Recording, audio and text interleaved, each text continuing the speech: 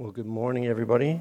Thank you very much, Praise Team. What a wonderful way to start our Sunday morning singing those songs of worship and praise. Thank you very much, especially to Arnie and Katie for leading that for us.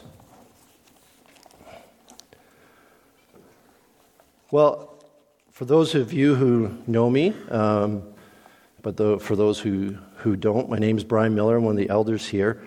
And my wife and I, Esther, we regularly are involved with Hockey Ministries International and working with their summer camp programs in the summer during my off season.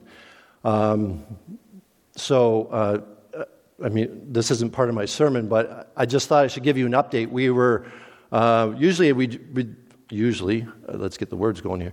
Often for the last several years, we've been doing two camps. Unfortunately, the camp in Brantford was unable to run this year, and so we only did the camp in Moncton, and that was a couple weeks ago. And it was a real blessing. Our travel down there, back and forth. Two of our kids live down there now, so we got visit time in with Alicia. Little side note, for those who know Alicia's expecting. So we'll have our fourth grandchild either late October, early November. Her due date's November 2nd. And the camp, I believe we had approximately 56 kids at camp, boys and girls, for the hockey camp. And the way the camp structures, it's focused around hockey, but it is very much focused around teaching the kids the God of Word and presenting the gospel message. And just to keep things short, I can share more details if you want. But we give the opportunity on several of those nights after the evening chapel program for kids to stay behind and either ask more questions or to accept the Lord Jesus Christ as their Savior. And this year we had, I believe it was 34 kids stay behind over those few nights that we gave that invitation, either to solidify a decision that they made or for the first time ask the Lord as their Savior. So what a blessing that was, and I thought I would share that with you because I know many of you have been praying for the hockey camps, but for also other Christian camps that are going on right now. It's an amazing opportunity to share the gospel message this summer camps.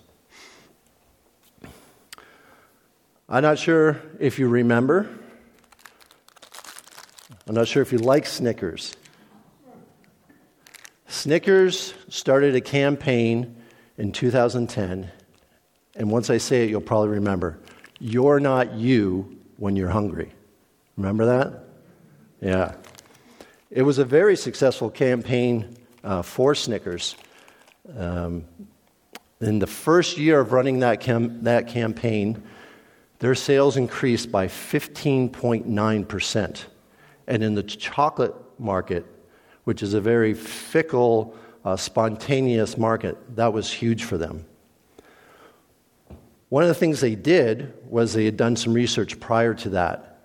And the research had showed that people who bought a chocolate bar one year, bought a Snickers bar specifically, would not necessarily buy a Snickers bar the following year.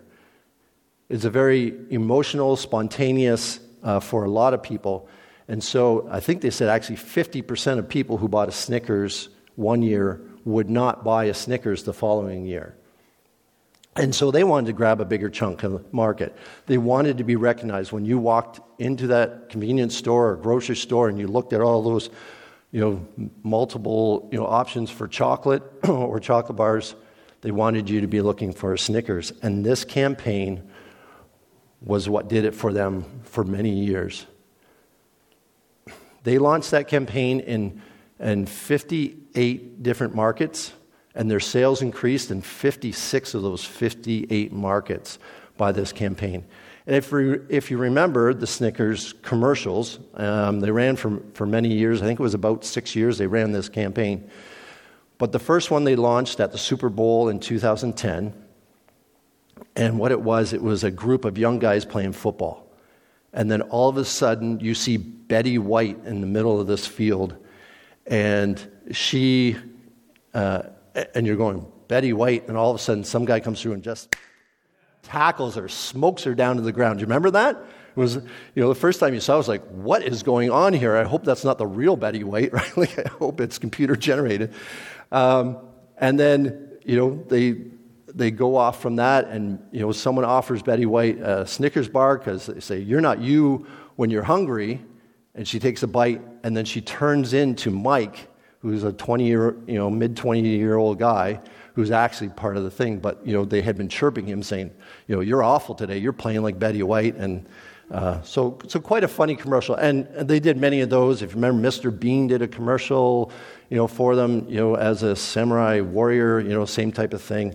And they had a lot of success and a lot of promotion because when you're hungry, when I'm hungry, I'm not myself. And that's a universal truth.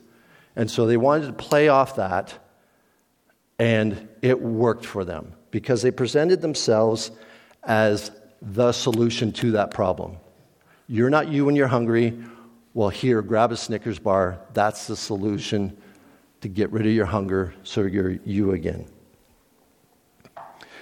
And it was so successful, and you can't get them anymore, but it was so successful that they actually took the Snickers name right off the chocolate bar. Do you remember that? Do you remember walking in and seeing a Snickers bar? It would have had hangry on it, or grumpy, or cranky, or princess, or sleepy. I'm not sure if you remember seeing those, but they actually were so successful they could take the name Snickers off their bar, and so you could grab a chocolate bar that had princess on it, walk up to a coworker and go, here, eat that, right? You could send that subtle message, but be funny. But probably my favorite of all those names on there was Wimpy. I never did it, but there were several people I would have liked to have bought a Wimpy chocolate bar and handed it to them at certain times, especially in the hockey world. Let's pray this morning and commit our time. Gracious Heavenly Father, you are wonderful, and we come here this morning and we ask you, Lord, to calm our hearts, to calm our minds, to put aside the stresses and the worries of our everyday life, and just to enjoy you. Enjoy being in your presence here at Auburn and online. Lord, as we've sang songs of praise to you this morning, as we've read from your word, and now as we dive into the book of James, Lord, speak to us. Speak to us in the way that we need to be met, our needs. Challenge us, but ultimately may this whole morning be to your honor and glory, Lord. So we just ask a blessing on this time, and we pray for the activeness of your Holy Spirit in each of us to teach us what we need to hear from your word this morning. Amen. So if you would turn to James chapter 4. We're in a series on the book of James. If you've been joining us either online or in person or a bit of both, and we've entitled it A Faith That Works. And we're now on chapter 4 here this morning, and we're going to dive into verses 1 through 5.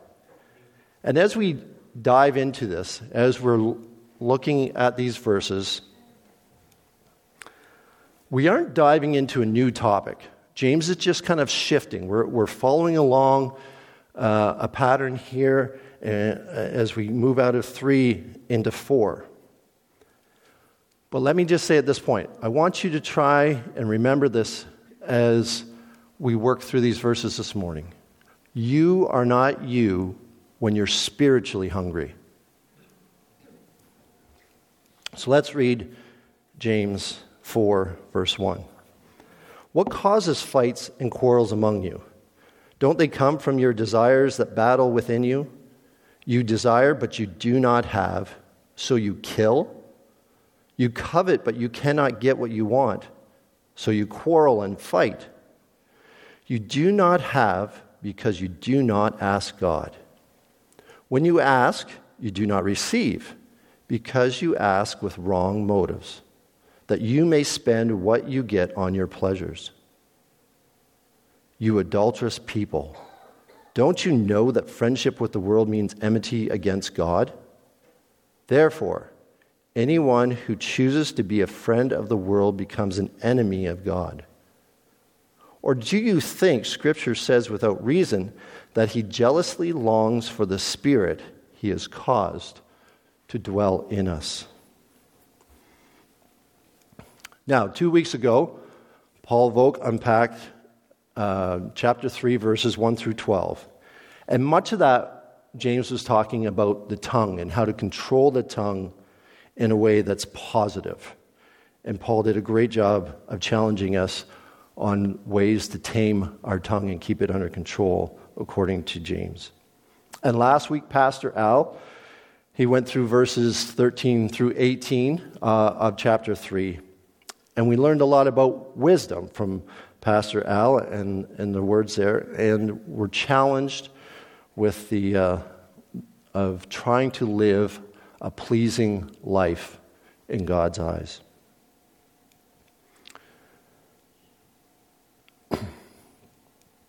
Why would James feel the need to address these issues?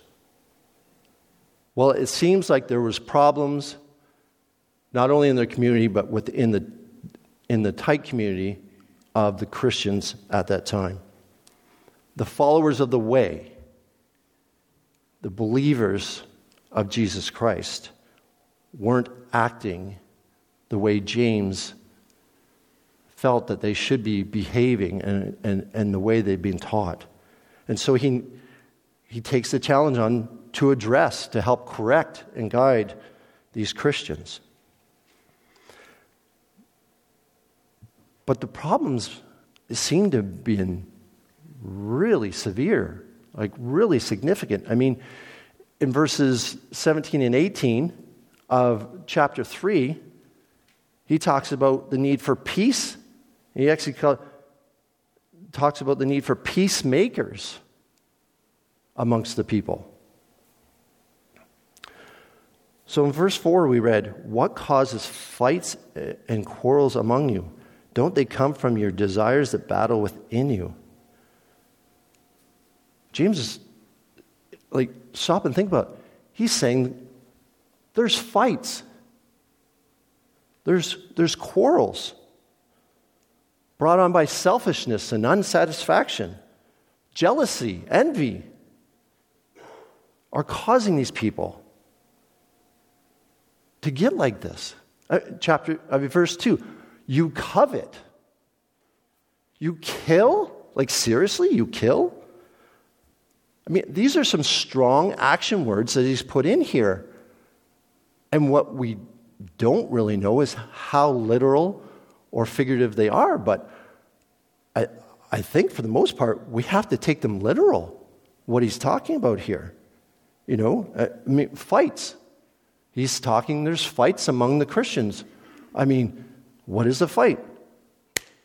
Punching? Wrestling? Pushing and shoving? Really? Among who he was earlier calling brothers and sisters? Quarrels. Verbal fighting, insults, talking behind the back, right? Very heated, very emotional. He doesn't say there's disagreements. He's saying there's quarrels and fights. Like, this is serious stuff. And then what's he say? He says, you covet. Well, for them especially, maybe we are a little less sensitive to it. Thou shalt not covet. You shall not covet. One of the 10 Commandments. And he's saying, you are coveting. You're breaking the 10 Commandments. And then kill? Like, we want to soften that down and go, no, it couldn't come to that, could it? That someone actually killed somebody in amongst the brothers and sisters over selfishness, jealousy? But, I mean, these are things that happen with passion, right? Have you heard the term crime of passion? Right? It's very common in today's judicial system. And people who get charged with a crime of passion, often it's because it actually took them to the point of murdering people. And then one of the most common lines of defense is temporary insanity. The passion can go so extreme for some people that they actually kill the person involved with it. It's incredible. And James is talking about this within the Christian community. How can this be a part of our Christian community? These type of things. It's an age-old question. I want to read a quote here that Douglas Moo included in his commentary on James. He wrote, "The quarrels of James' day have too often marred the Christian church." And he says, the 17th century Jewish philosopher Spinoza observed, and this is a quote of his, "I have often wondered that persons who make boast of professing the Christian religion, namely love, joy, peace, temperance, and charity to all men, should quarrel with such rancorous animosity and display daily towards one another such bitter hatred that this, rather than the virtues which they profess, is the readiest criteria of their faith." As a Christian, as a member of this church, as an elder, those are hurtful words. Those are not nice words to read how some people view and see the church at large, people within the church. But for people to act this way, something has to be lacking deep inside. In their hearts, in their souls, there needs to be a lacking for these type of things to occur. People who behave like that, they have to be spiritually hungry deep inside. And God didn't make you or make me to act like this. To be fighting, to be quarreling, to be jealous, to be coveting.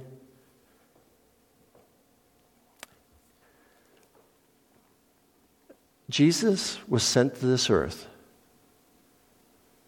to cleanse us from our sins, to help us put off our old selves and live more righteous, more like God, and a lot less like our old sinful natures.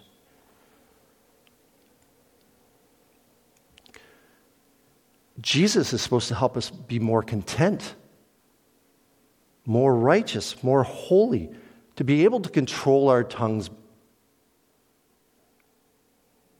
So why aren't we? In general, as a church, the Christian church at large, why aren't we better at that?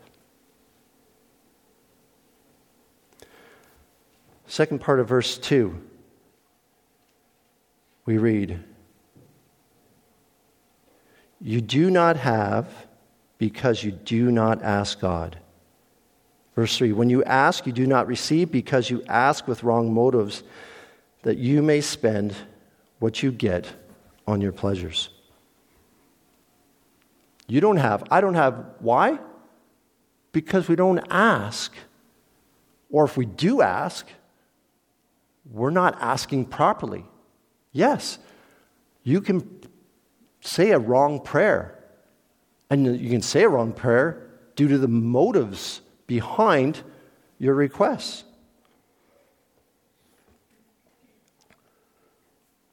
When is the last time that you asked God for more wisdom?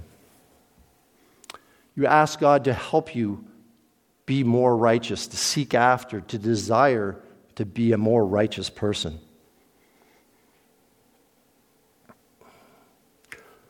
When is the last time you asked God, or I asked God, that my actions today would be to His glory, would lead people towards Him, to shine, to behave the way that He wants me to, not behave the way I want to. I know I've been guilty of it, and I'm sure many others would say they have too, of slipping into requests that are focused on mostly my financial situation, benefiting me, promoting me.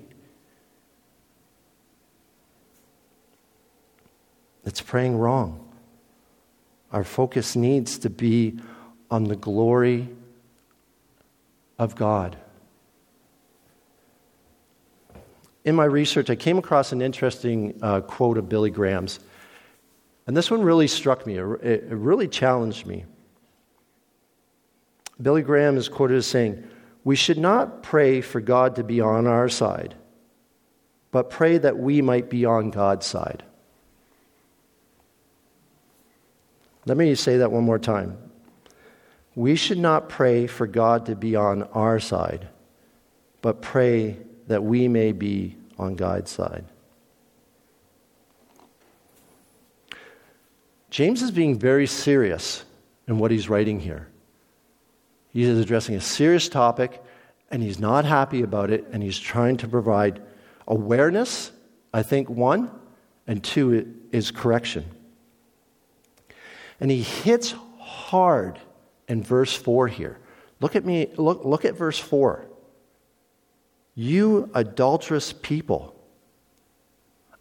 Earlier we were reading, he was calling them brothers and sisters. Right? Where did that warm fuzzy go?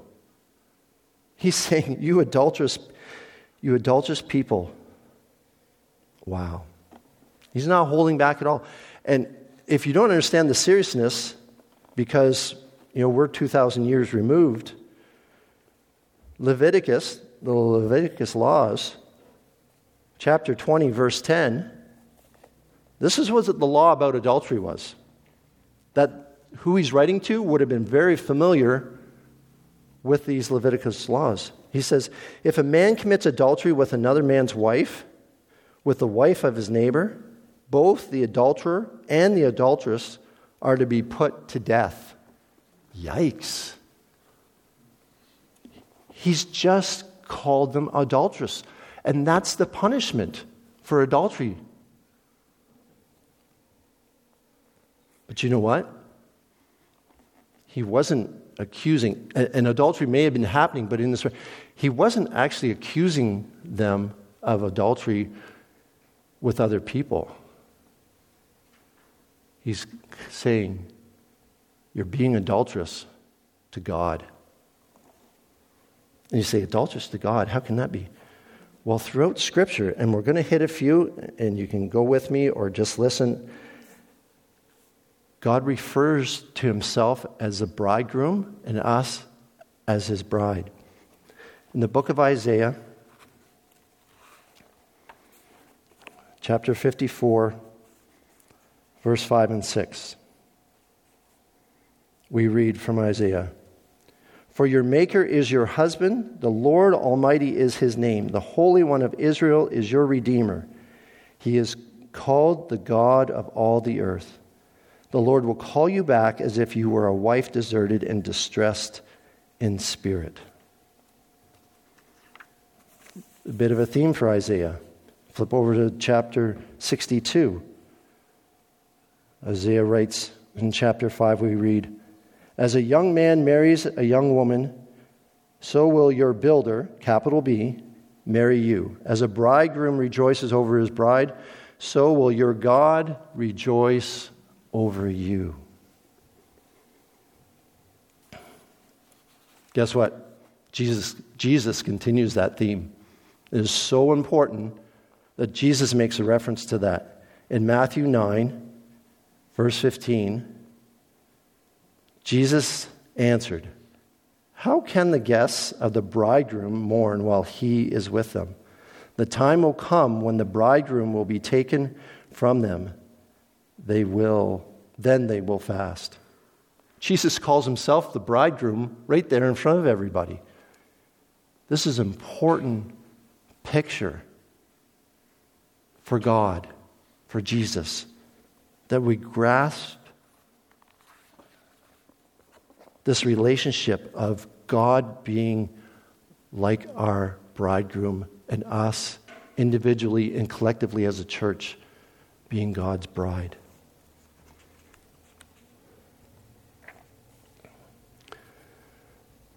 Verse 4 continues, "You adulterous people, don't you know that friendship with the world means enmity against God? Therefore, anyone who chooses to be a friend of the world becomes an enemy of God." So again, some strong words there. He's saying, choose God or choose the world. You choose the world's way, and you're choosing to be an enemy of God. But we're encouraged to choose friendship and intimacy with God, not friendship and intimacy with the world. I mean, Jesus is recorded as saying in Matthew 6:24, you can't serve two masters. Either you're going to love one and hate the other, or love the other and hate the other. You can't serve two. You can only truly love and serve one master. Matthew 12, Matthew 16, Jesus referred to them as a wicked and adulterous generation. And that was adulterous with the relationship with God that he was referring to. And we need to think about the time and day that this stuff was written, because in the Hellenistic world, friendship was a little different than what we call friendship. We often have friendship as kind of a casual term. Back then, friendship was a very intimate term. If you called somebody your friend, well, you shared things with them. You shared your possessions. You shared your life. It was a tight, intimate relationship when you said, John is my friend.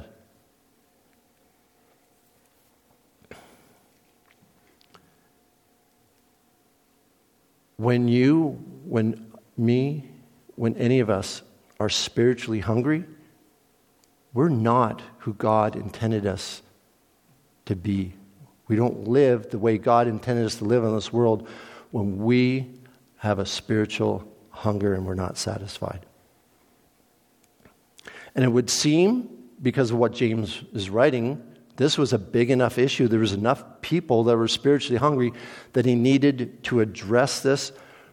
He needed to point it out to people. Just like those Snickers commercials, people didn't realize they were hungry until somebody pointed it out to them and provided them with some substance. And this is what James is doing. He's trying to point out to us, hey, examine your life. Hey, you're acting the wrong way. It's because you're not being satisfied and living close with God.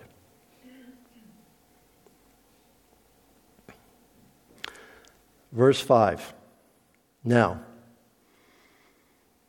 Douglas Moo in his commentary states that this verse is one of the most challenging verses in all the New Testament to translate into English. Now, it'd be nice if translating from one language to another was simple and easy. Right, Roy and Rose? You want to know how hard it is translating the Greek and the Hebrew into the English language or any other language? I'm sure that Rose and Roy have got many stories that could tell you just how difficult it is to translate the Bible from one language into another. And so we've got that situation here with verse 5. And the two main interpretations. One is basically that James is referring to God's jealousy. It's referring to God's jealousy for his people. The other way to translate it would be to say that James is referring to the human tendency to be envious or jealous. And if you've got the digital Bible, you can switch to different translations pretty quickly and easily, and you can see how different translations have translated it in one or two of those different ways. But having based the message this morning mainly on the NIV, we're going to unpack it the way the NIV does, and that's the divine jealousy translation, of which Douglas Moo also supports that one. So let's read verse 5 here. Or do you think Scripture says without reason that He, God, jealously longs for the Spirit He has caused to dwell in us? This should excite us a little bit. This is some good news. That God has made us in His image. He's placed a soul inside of us, and we're special to Him because of that. He loves us so much that He is jealous for us to have an active relationship with Him. To not be spiritually hungry, but to be spiritually fed by Him.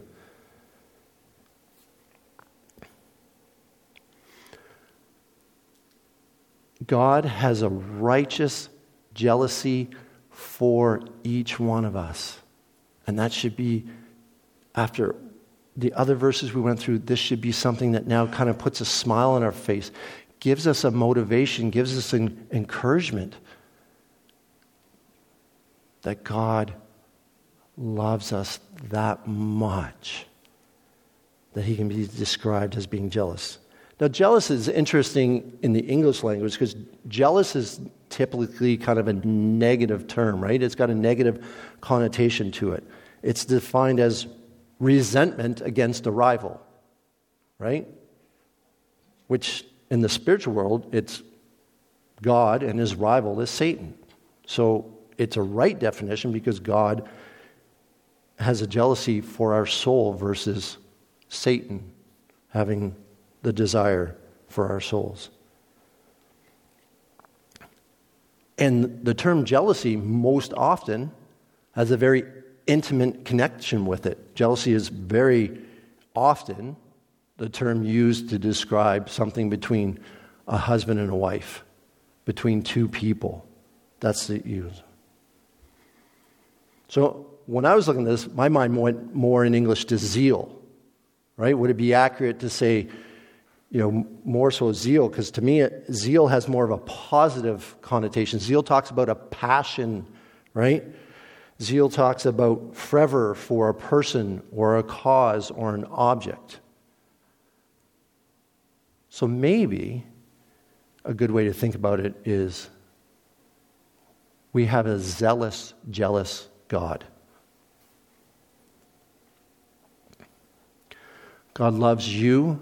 He loves me with a deep, longing passion.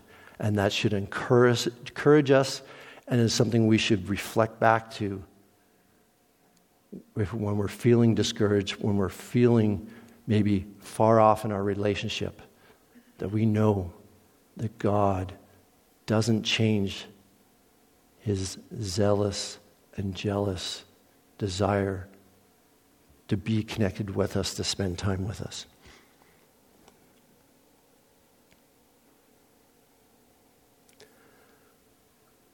God loves you. He loves me. But is God enough? I think that's kind of the question on a daily basis that we should ask. Is God enough for me today? Or am I going to veer off and entertain other things in this world that are a friend of this world? So, what about a checklist? How do I know if I'm being, let's say, spiritually hungry? How do I know if I'm slowly walking away from God, involved in things that would make God think that we're enemies and not friends? Well, for some of you probably read this many times in Galatians chapter 5, starting in verse 19. These are the negative things. These are the things that spiritually hungry people participate in. The acts of the flesh. And Paul says they're obvious. Sexual immorality, impurity, debauchery, idolatry, witchcraft, hatred, discord, jealousy, fits of rage, selfish ambition, dissension, factions, envy, drunkenness, orgies, and the like. Boy, those can be sweet and really fill a momentary hunger within your soul. But just like chocolate, it's not lasting. It doesn't last. When you feel a hunger with chocolate, that energy, that sugar gets burned off so quick. So quick. And leaves you wanting more. Right? You were hungry, you were satisfied, but now you're hungry again in short order, in short term. And so you go back to that sweetness so easily. But what if we go down to verse 22? Verse 22 says, but the fruit of the Spirit, the fruit of God, is love, it's joy, peace, forbearance, kindness, goodness, faithfulness, gentleness, and self-control. There's a checklist for you. So when you're hungry, which are you turning to? Because the fruit of the Spirit is sweet, but it's a longer lasting satisfaction than you'll ever get from the fruits of the world, the chocolates of the world. Is God enough? It's a good question for me on a daily basis, and I hope maybe for you too.